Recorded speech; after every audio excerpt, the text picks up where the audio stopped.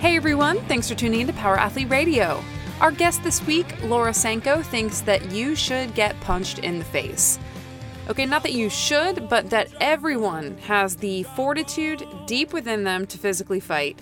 This is something that she found in herself at a young age and has carried with her throughout her MMA career and training. Now she extends those same learning lessons into her work with novice athletes with the program Wimp to Warrior. Here it is, episode 545.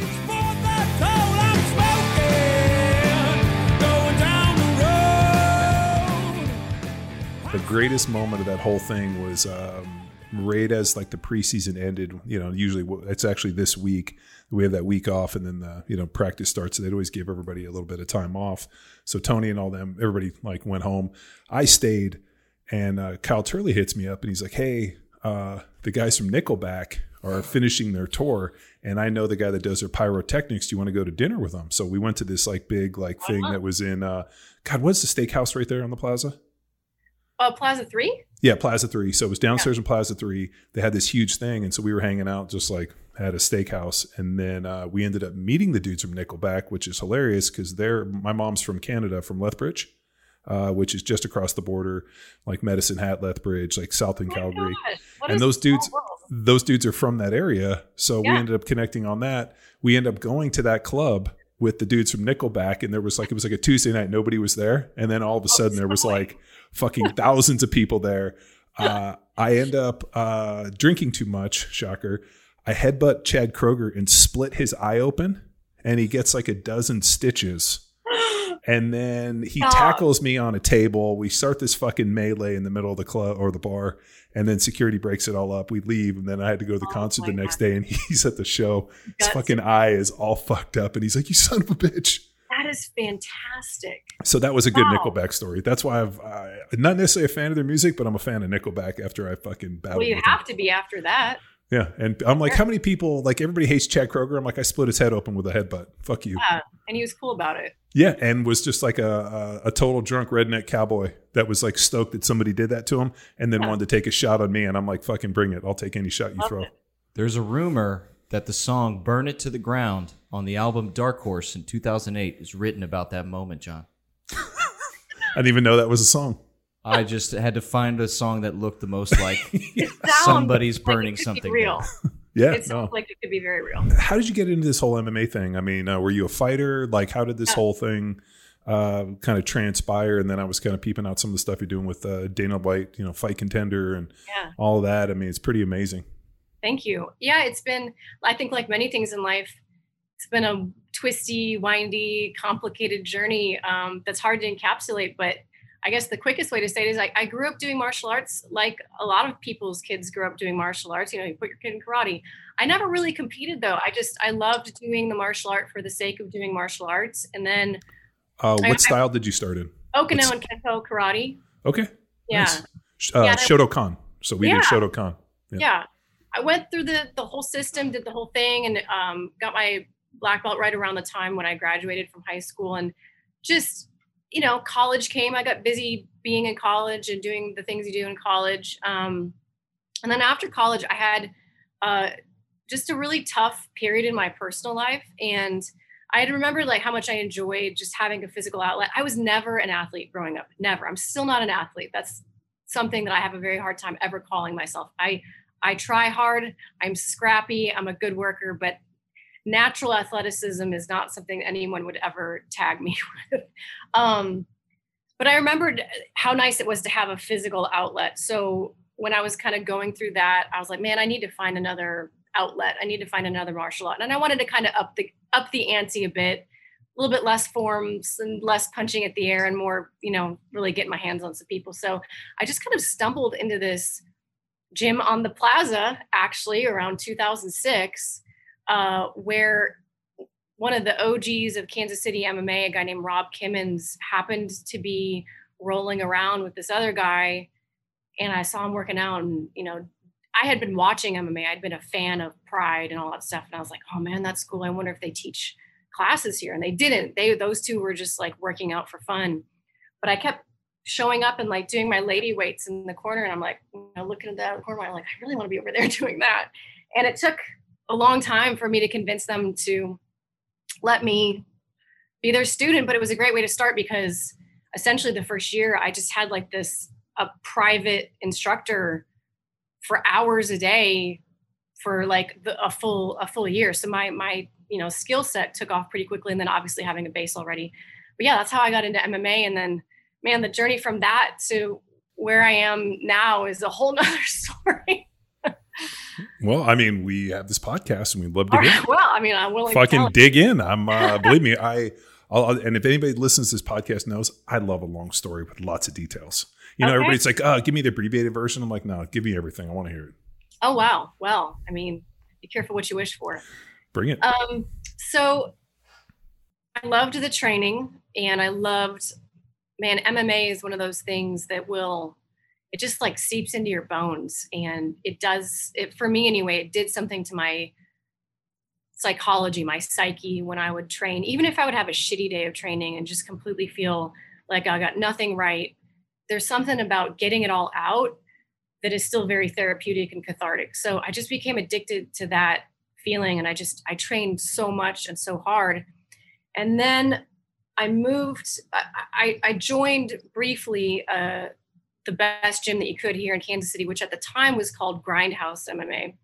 And there were pro fighters here. Now, none of them were guys you'd know the names of, but they were pros, and it was right around the time when James Krause, who is now the head coach of what has become Glory MMA and Fitness, was having some like higher level pro success. It was still pretty early in his pro career. So he was like a big deal at the gym, and I wanted to be at the gym where he was. And it was also where that guy I mentioned before, Rob Kimmons, was training. So I trained there for a little bit, but then my actual life, my career, which was actually in startup finance, I was in the venture capital world.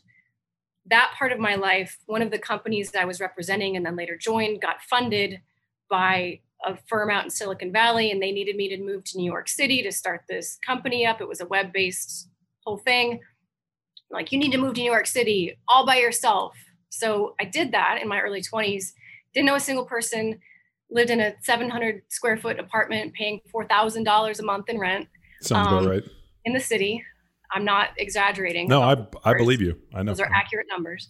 And it was another really tough thing. Like, I didn't know anyone, and New York is an amazing place and I love it so much, but it's really hard when you're, Midwest girl from Kansas City, you don't know anybody. And not only that, like, I didn't have an office to show up to. I didn't have coworkers to mingle with and get to know. I was out there by myself trying to do this thing.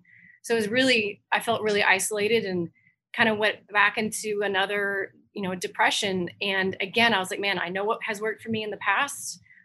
I know what I can try to do to get myself out of this. And I just found an MMA gym that happened to be within walking distance of my apartment. And it was called Fight House in Manhattan. And I showed up and I said, "You guys teach MMA?" And they did. It was really funny because it was like this old, dirty, nasty boxing gym, like with the wood floors and this cracking paint and stains everywhere. And sounds like my type of place. Yeah, it was great. Mostly boxing and Muay Thai. And then in the corner, because you got to remember, MMA was not even legal in New York at this point. So there's no amateur scene. In the corner, there's like a mat space that I swear to God is 12 by 12. They're like, "Okay, this is where we teach our MMA classes." And the first day you get ringworm and you're like, "Have anybody ever cleaned these fucking things?" Yes. There are many. The boxing ring was worse because we would do sit-ups in there and it was a running joke. Like, how much ringworm and how much staff am I going to get today versus I did yesterday? Yeah. But so again, I sort of poured myself into the sport, had some good coaches there, good training partners. Funny story. I would sometimes jump into the Muay Thai classes there just for an extra workout. And there was this girl that was a little bit bigger than me, but about my size, and a female. So we'd always, get paired up to hold the Thai pads for each other. And I didn't know her that well, but we would chit chat and she was super nice. She hadn't fought amateur yet. I hadn't fought amateur yet. We're just doing our thing. And it's Angela Hill. And I don't know if you know who that is, but she's a well-known, UFC strawweight at this point, has had an amazing career. She was Invicta FC strawweight champion. So I know Angela from like before either of us had a glimmer of doing the things we're doing. So just a little, you said details. I'm providing No, details. I'm in. I like, so when I was in high school, we used to train with a dude named Nono Labonsier, who was like a French dude, taught boxing and stand up. His son's an MMA fighter now. And his daughter, I think, is like one of the top jiu-jitsu players in the world.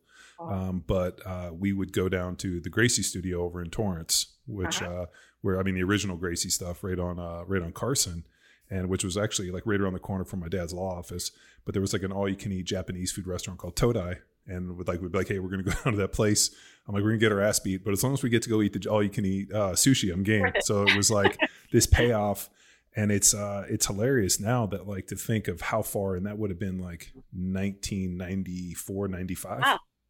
You know, when we were doing that. And so now to see like, and then I remember seeing like the first UFC, you know, when the Gracies came out and like that whole thing, and to see where it's come is fucking astronomical, you know? Yeah, it's crazy. It's a really wild to see how much the sport has grown, and everything that surrounds it too. I mean, has just exploded in the past 7 years in particular, I would say. Well, it's because boxing kind of like, so I grew up a boxing fan, and when I was younger, we got into martial arts, and then I thought kicking was stupid, so I wanted to get into boxing, and I had this like vision, I wanted to be a professional boxer, and I was like, man, there can be a white heavyweight. But so we religiously watched boxing, and it just got so ridiculous, and I blame the Klitschko's for it. But like there was this whole kind of like bad time of boxing where it just sucked. And it's like, you know, now with like, you know, Big Gypsy, and you got Anthony Joshua. I mean, you have some legit heavyweights. I mean, like the you know, like the lightweights and that stuff has always been good, but like Jake Paul. I mean, legit. Oh, did you use the word legit with the Pauls? No, like legit. I'm obviously being very certain. I know. We don't have to go down that rabbit hole. He's actually not that bad, but I had to throw that out. I know. I believe he retired on top. And he unretired, I think. So I can't pay the money because I can't invest into that. Like I feel like if I'm investing the money, I'll support it, but I'll watch it. And like the first thing I thought was like, this is fucking the fix. I mean, he got fucking hammered. There's no way he wins that in the decision. I mean, you can't have hometown judges with a hometown dude. Like two of the judges were from the city, and his, you know, it's just a bad deal. And I'm like, there's no way he fucking wins that. Yeah. But he did. And he did. Well, I mean, there's winning and then there's winning. He won. Well, he wins because he gets paid. He was much more active. I love Tyron. Tyron's my guy.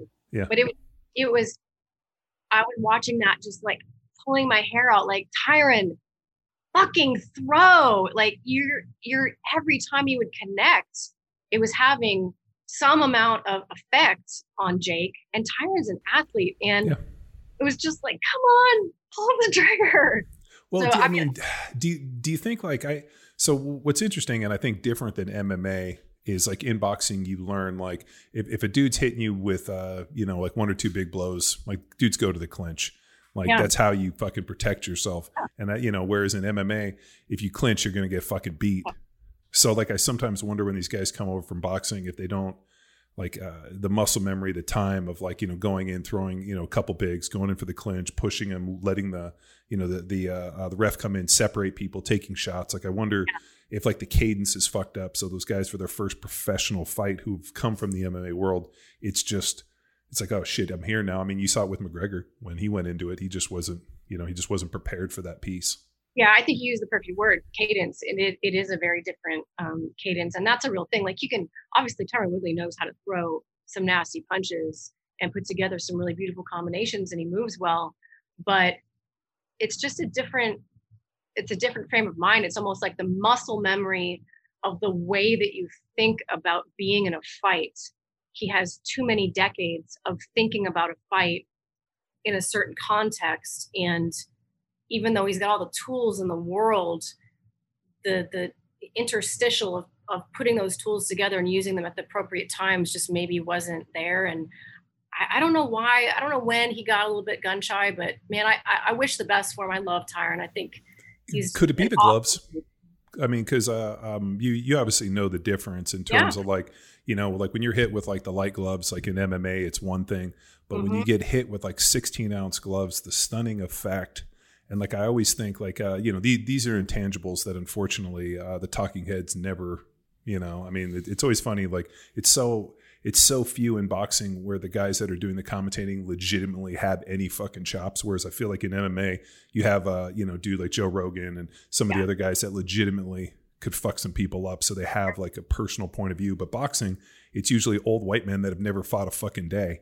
Yeah. And so as like I'm listening to commentating, I'm like, the fact that here he's having to wear these big gloves, and even though he's done training, just like the stunning effect of getting hit, coming in on the clinch, and normally in MMA when the clinch comes up, somebody's going to go to the ground, somebody's going to get tossed, somebody's going to get a hit, but then like when that happens, that's almost like the reset to push him aside. So I'm just always thinking like, if this is his first professional fight, like how, like you said, like how many of the instincts is he going against? Thinking like, oh fuck, I'm in a clinch, I'm gonna fucking cut this dude's eye open with my elbow. Oh shit, I can't do that.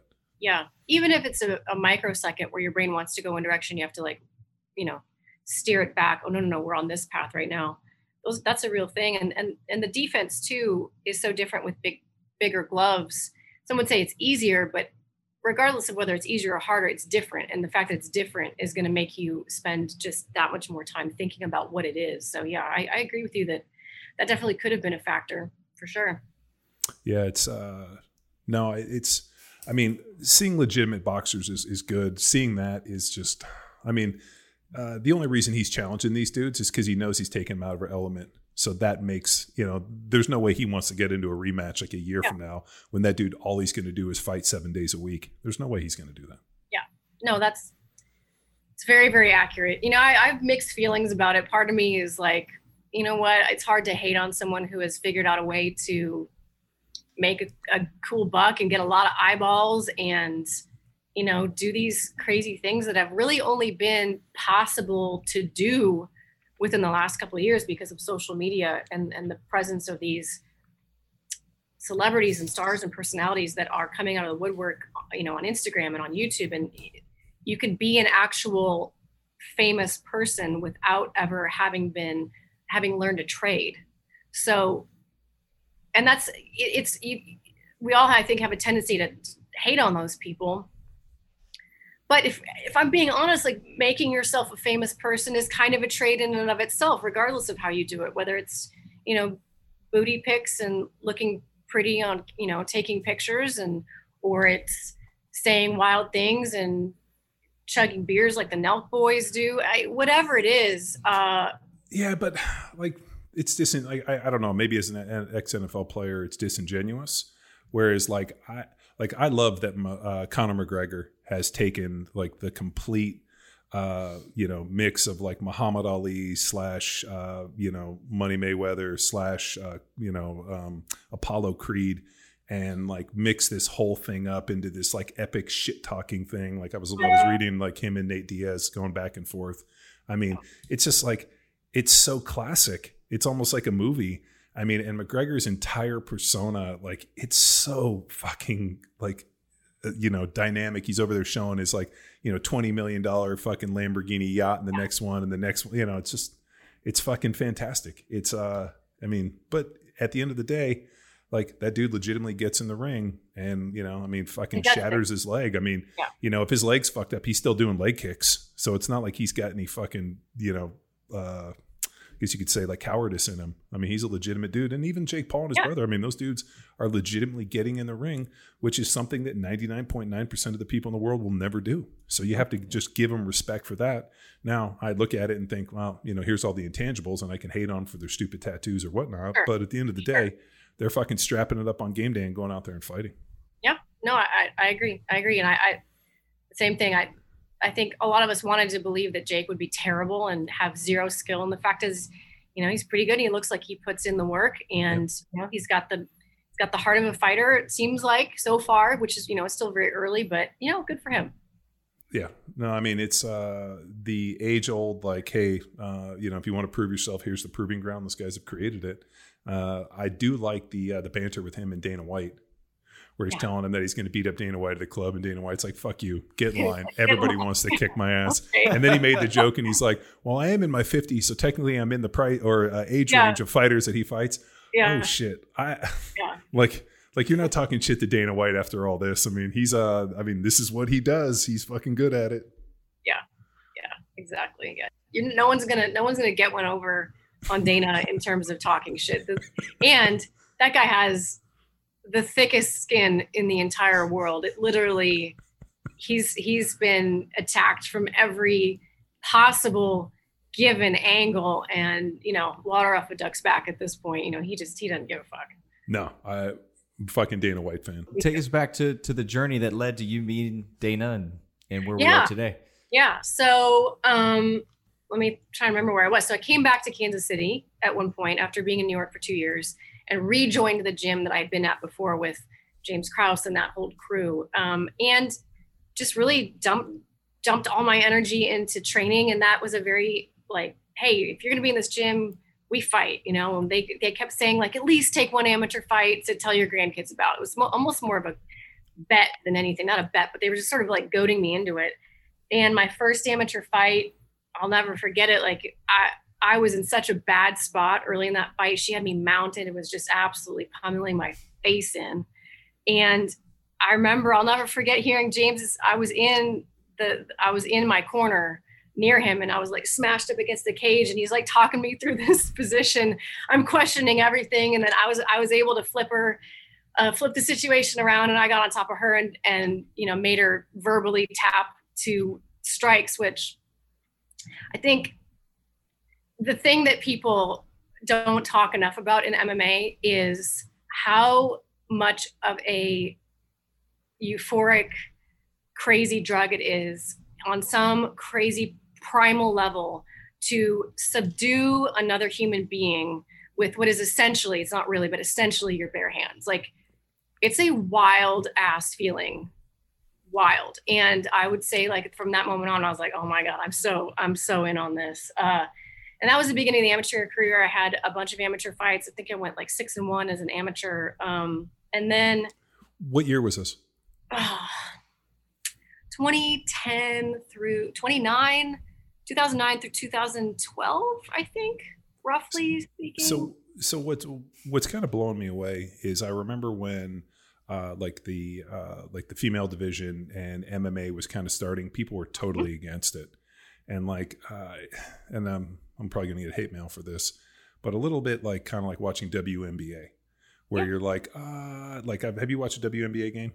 Like it's. Oh, well, I mean, a visitor boy Zillner. And his so Texas women's team. What's kind of interesting is like it's like there's a few really good players, and then there's a lot of like not good players, and like it's kind of interesting to watch the flow of it.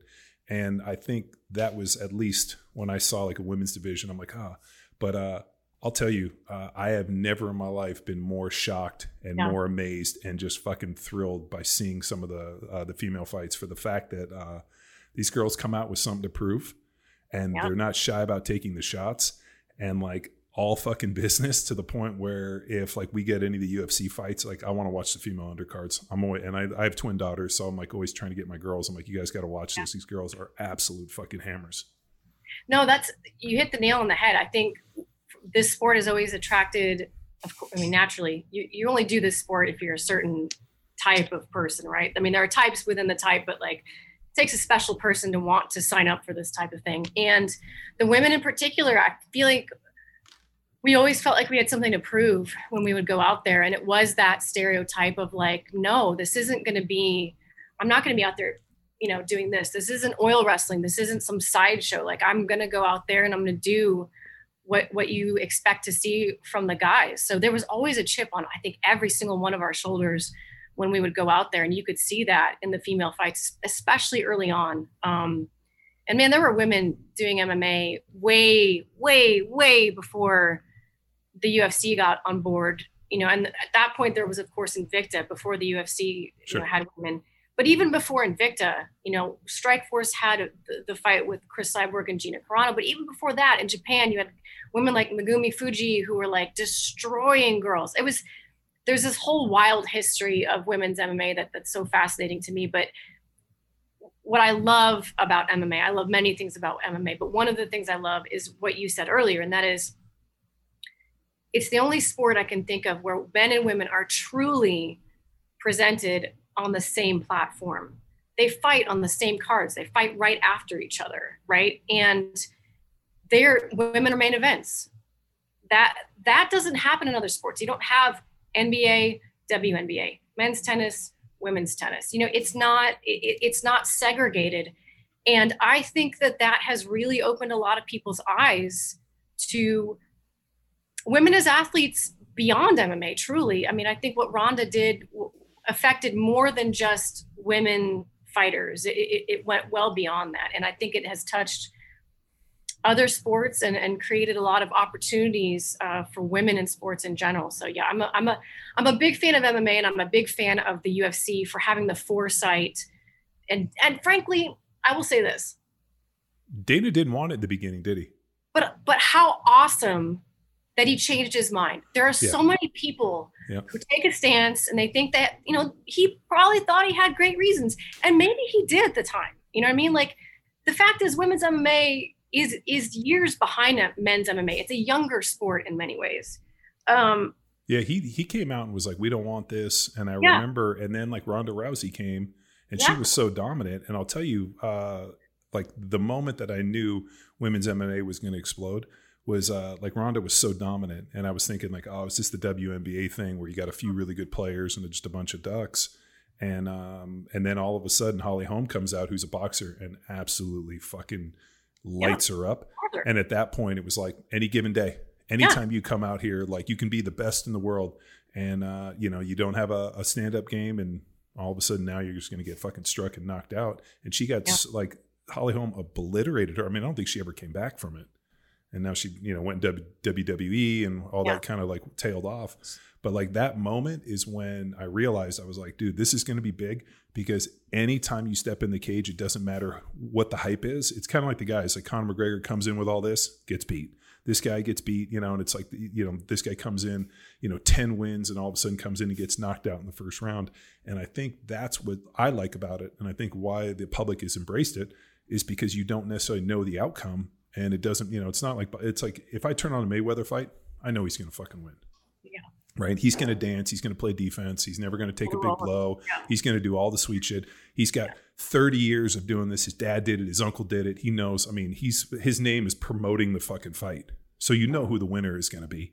And I think with MMA, you don't. I mean, you know it. And it's like, it's just like the NFL. Any given Sunday, anybody can win. The first women's UFC match, February 23rd, 2013. Yep. Yeah. It was an amazing moment. I'll never forget it. Like, it was crazy to see that first walkout, Liz Carmouche, and then Ronda came out second. It was really, really cool and really validating in some ways. But for me, it's been kind of an interesting thing, because part of the reason why I ended up doing the things I'm doing is that they still don't have my division. So when I was fighting, I fought at 105 pounds, which is called an atom weight. And it's the only women's division that the UFC doesn't have. And although an argument can be made that they don't. How tall are you? How tall? I'm 5'5". You're 5'5", 105? Uh-huh. I mean, I walk around at like 120 now. Yeah, I was going to say, that's a hell of a weight cut. Yeah, I mean, I probably walked around at like 115, and it was still, I mean, 10 pounds to a guy is like, I wake up and do that, but 10 pounds to that size, it was that's 9-10% of your body weight. Yeah, it was a lot. It was tough. It was super, super. I've had some rough cuts for sure. But point being, them adding the women just exploded the possibilities in the sport, both as a fighter and, you know, and on the television side of things as well. So in terms of like training, and I, you know, like I always think about like hierarchy, like, you know, you started in Okinawan Kempo, and then you kind of went in after getting a black belt, and then you went in and all of a sudden you obviously knew kicks, you knew stand up. You know, the Okinawan stuff is usually pretty brutal, like a lot of leg kicks and a lot of hits. And then you obviously had to learn ground game. So I sometimes wonder, like, what's the ideal path? It seems like a lot of guys, you know, high school wrestler, you know, and then all of a sudden then they start picking up other skills. Whereas the guys that come from a boxing background tend to struggle a little bit on their backs. So I sometimes think, like, you know, if you were going to design or say, hey, like, what's the right progression in terms of like how to get somebody into, you know, to be a proficient, maybe a challenger within the UFC? Well, I mean, anymore, the answer to that is you train MMA from day one. You know, that wasn't a real thing until maybe realistically a few years ago. Yeah. But now, I mean, like I'm at Glory MMA and Fitness right now because I'm about to go hit pads, but like the kids program here is massive. It's huge. And parents are starting to see mixed martial arts as a martial art. Like, yeah, well, we can sign them up for Taekwondo. We can sign them up for karate. We can sign them for Jiu-Jitsu. We can sign them up for MMA. And, you know, we were, you know, talking before, Summer Youngkin's son takes MMA here. And it's its own thing now. So, I mean, I know what you're getting at in terms of like, what do I feel like is maybe the most important cornerstone martial art? And if I were to answer that, I would say that probably wrestlers have the biggest advantage coming into MMA. And I think it has equal parts to do with their technical proficiency and their mindset and their ability to grind and push. And like wrestlers are just, they're grounded to the ground. They're grinded into the ground. No, they're my vocabulary betrayed me there. I played with Steve Neal, who was a wrestler. I mean, was it Pollock? He was another wrestler. He's one of the guys who follows our program, lives here. We went hunting with him. I mean, dude, but just always salt of the earth and just fucking hard workers and like just kind of impervious to fucking anything. Just durable human beings. Like you don't get to a high level in that without being extremely durable. And good learners. You know, they're very coachable. You know, as our football players, right? Like very coachable. You know, just tell me what to do, coach, and I'll do it. Whereas I don't know, maybe sometimes boxers or strikers have a little bit more, I don't know, I'm really generalizing here, but like a little bit more flash and flair and like, no, I'm struggling to find the right way to phrase it, but I feel like wrestlers and football players come in with a very humble, like, teach me what to do, coach, and strikers are a little bit more like, no, I got this. I know my stuff type attitude, which is a wild generalization, I realize. But yeah, I think wrestling is a very important cornerstone. And man, the number of girls getting into wrestling now is so exciting, and our Olympic, you know, gold medal, like it's just crazy to see the growth of that sport as well. Well, I think what people really struggle with is somebody basically on top of you. Like that's like a weird thing. Like in football, you get kind of used to what we call playing in a phone booth, where you're just surrounded, people are on you. If you're like at the bottom of the pile and you got 20 people laying on you, just kind of relax. And I think with wrestling, people get used to like being in comfortable positions and what I found with, especially with like the boxing and the striker dudes, like that's something you have to learn pretty early on. You know, and that's why I think anytime you've ever seen, you know, but I mean, it's not 100% true. I mean, look at Holly Holm, right? She comes from a boxing background and then picks all this other stuff up. But it just, I guess what it comes down to is there really is no recipe. It's just, you know, like kind of like, and I know this is going to be funny too, but I have pit bulls, and not because I have them, I want to fight them, but I always had pit bulls just because I think they're hilarious and they got funny personalities. Yeah. But the one thing which is interesting with over the pits I've had over the years is some of them have what's called game, where you go and you like play with, you know, like a rope, or we play tug of war. Some of my pit, like my one pit, will battle until he physically cannot move anymore. Like he'll be laying on his side completely out, still trying to bite it and battle you. And he'll, I mean, literally, like he will die before he gives up. And then my other pit bull will wrestle for like 2 or 3 minutes and just go lay down. Yeah, I'm tired. I'm good. You can have it. Yeah. And so it's kind of like, and fighters are the same way. It's like, there's some that'll like, you got to break my leg, you're going to cut my arm off before you beat me. Yeah. And there's other people take a big shot and they're like, I'm good. Yeah. I think MMA is, it's a sport that is unlike any other that I've ever encountered. And I think every sport can be special in its own way, but MMA is, as you said, it can be really intimidating. So a lot of people don't, you know, you grow up and you think of football and baseball and basketball as like sports you might explore when you're a little kid, like, oh, I might play baseball, you know. MMA still isn't really one like that is at the top of the list, but there are, I think with the ubiquitousness of the UFC, and then their programs, like I'm involved in this program called Wimp to Warrior. And it's basically, they've taken this concept of the weekend warrior, the accountant, the soccer mom, whoever, the same type of people that get just bananas about CrossFit, that type of mentality, and creating a really well-structured, organized program where they can learn MMA for 20 weeks at a specific time at a well-reputed gym in their area. And at the end of the 20 weeks, you graduate the program by having your first amateur fight.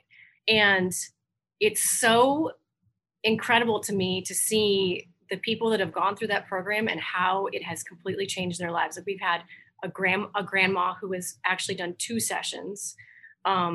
We've had a woman who lost well over 100 pounds, who did 3 sessions in a row. We had a woman who had experienced some amount of sexual trauma earlier in her life, and it was kind of rearing its ugly head in her adulthood and was affecting her marriage. And she said that forcing herself to do this program and learning jujitsu and having to train with men, she didn't want to be in those awkward physical positions that would have really triggered her in the past. Like just working through that allowed her to have a fulfilling marriage with her husband again. Like that's crazy to me. That to me is like the medicine of what MMA can be for people. It's not just these tattooed guys who get out there and like, oh, beat the shit out of me. There's much more martial art to it than people realize, I think. In the during the off season, when I lived in Newport Beach, I used to go and roll with a guy named Joker and Eric Apple and those guys. And I used to go fight with those dudes at least twice a week, just because it was fun. And they were like, "Hey, can you come and wrestle with us? You're 300 pounds. This would be good for us too."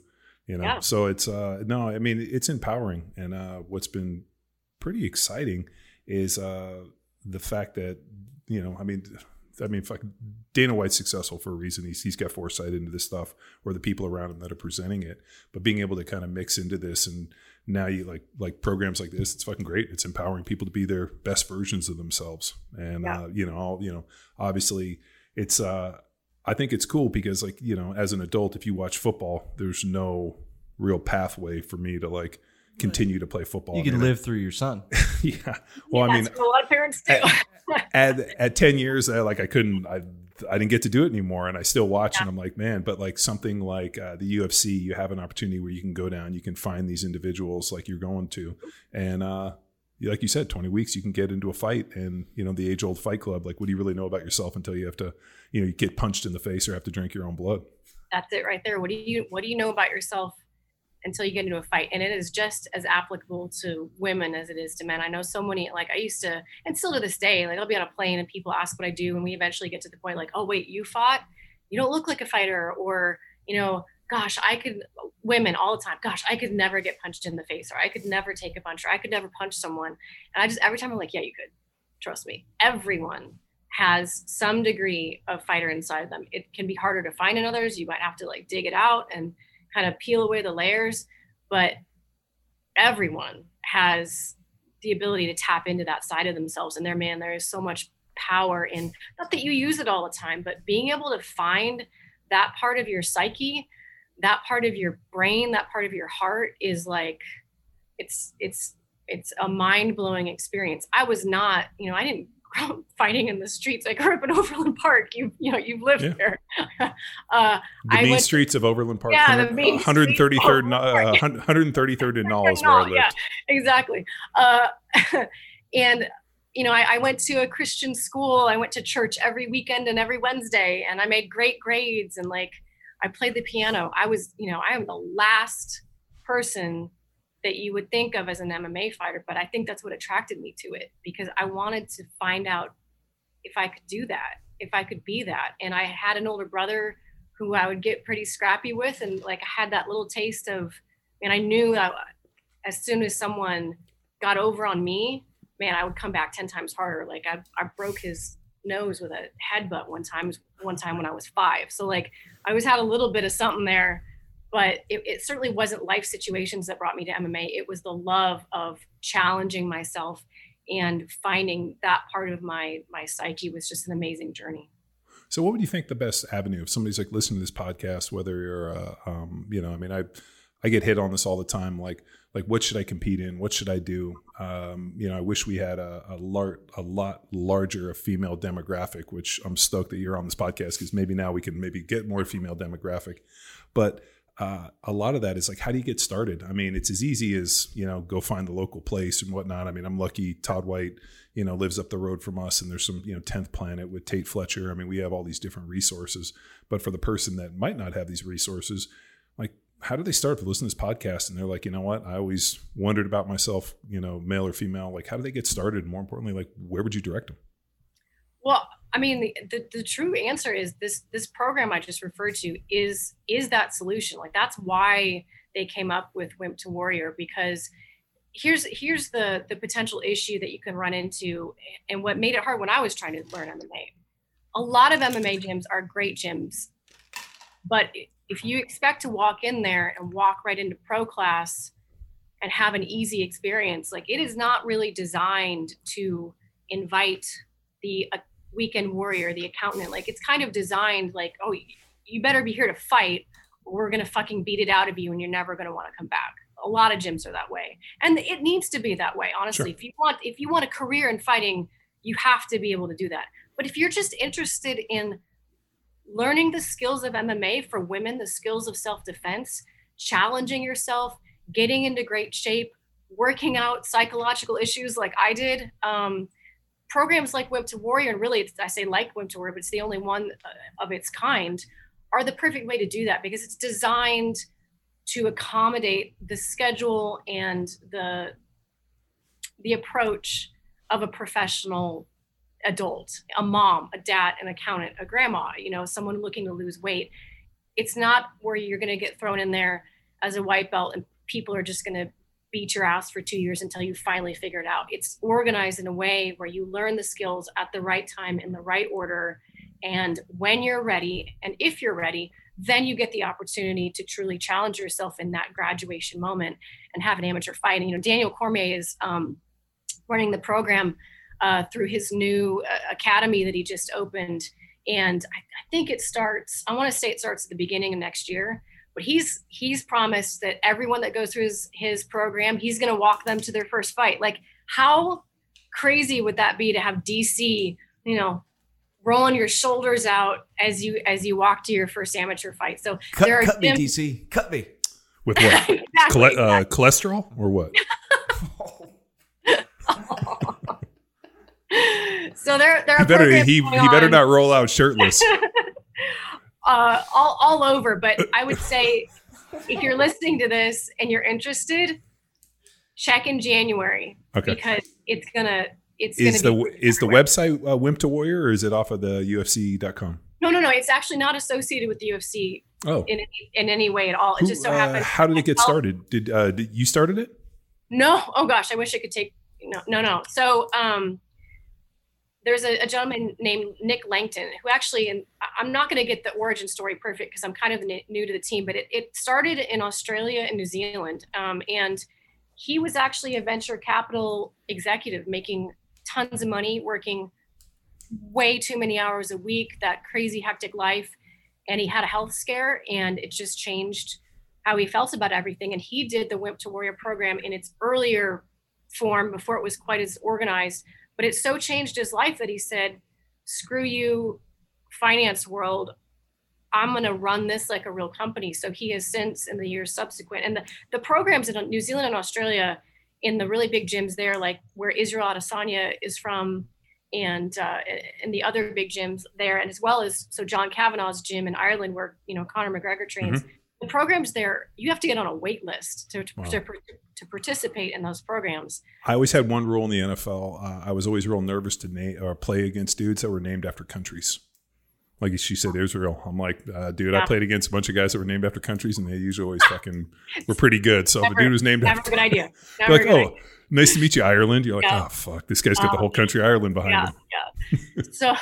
So Nick, and then John Kavanaugh was another one of the founders, and Richie Cranny, a bunch of guys, and it's literally just now within the last few months kind of finding its final iteration in the United States. It's huge already in Australia, New Zealand, Ireland, but the US has just been slow to pick it up, and they've hired myself and Rich Chow, who is the former matchmaker for Bellator. He still kind of consults for Bellator. Daniel Cormier is involved.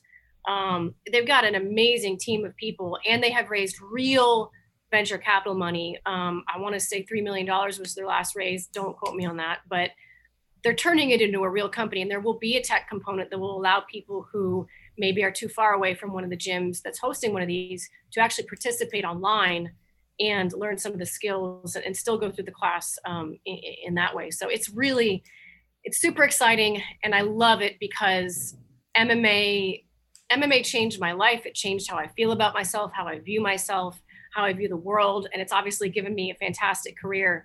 So if there can be anybody who also has that eye-opening experience, man, I want to be able to lead them to it, you know? Nice. That's badass. Yeah. Laura, I got one final question for you. All right. Fire. Favorite combat sports movie? Doesn't have to be MMA, wrestling, boxing, anything. It's between Bloodsport and Rocky IV. Oh, and Karate Kid.